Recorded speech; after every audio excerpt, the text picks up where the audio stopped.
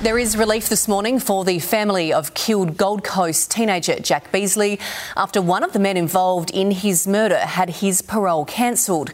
Two were convicted over the brutal stabbing of Jack, who was out with friends in Surfers Paradise when he died at 17. The man, who would have walked free in 2 weeks, had served 4 of his 7-year sentence.